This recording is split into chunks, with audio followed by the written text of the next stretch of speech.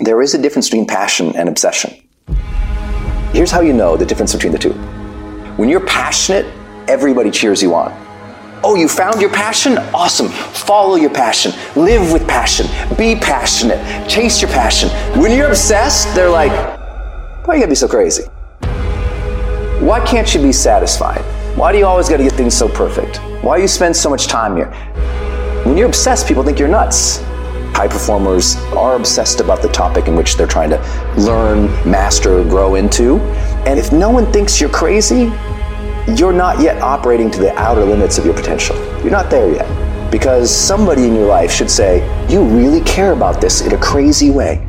And when you get there, you know you found your thing.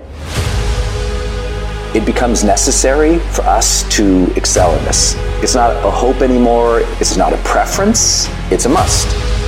It becomes so necessary that it connects with our identity, that we feel it is necessary for me to deliver with excellence here because that is who I am.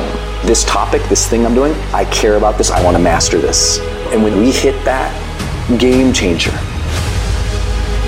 You look at any person who has achieved greatness in this life from a career standpoint or a physical standpoint, any of those things require all-in effort.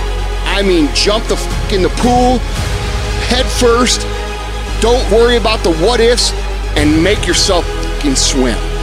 And when I say all in, I mean all in. Every moment, every minute, every hour, every day, every week, every month, every fucking year, for as long as it fucking takes for you to get where you're going, you should be consumed with that path.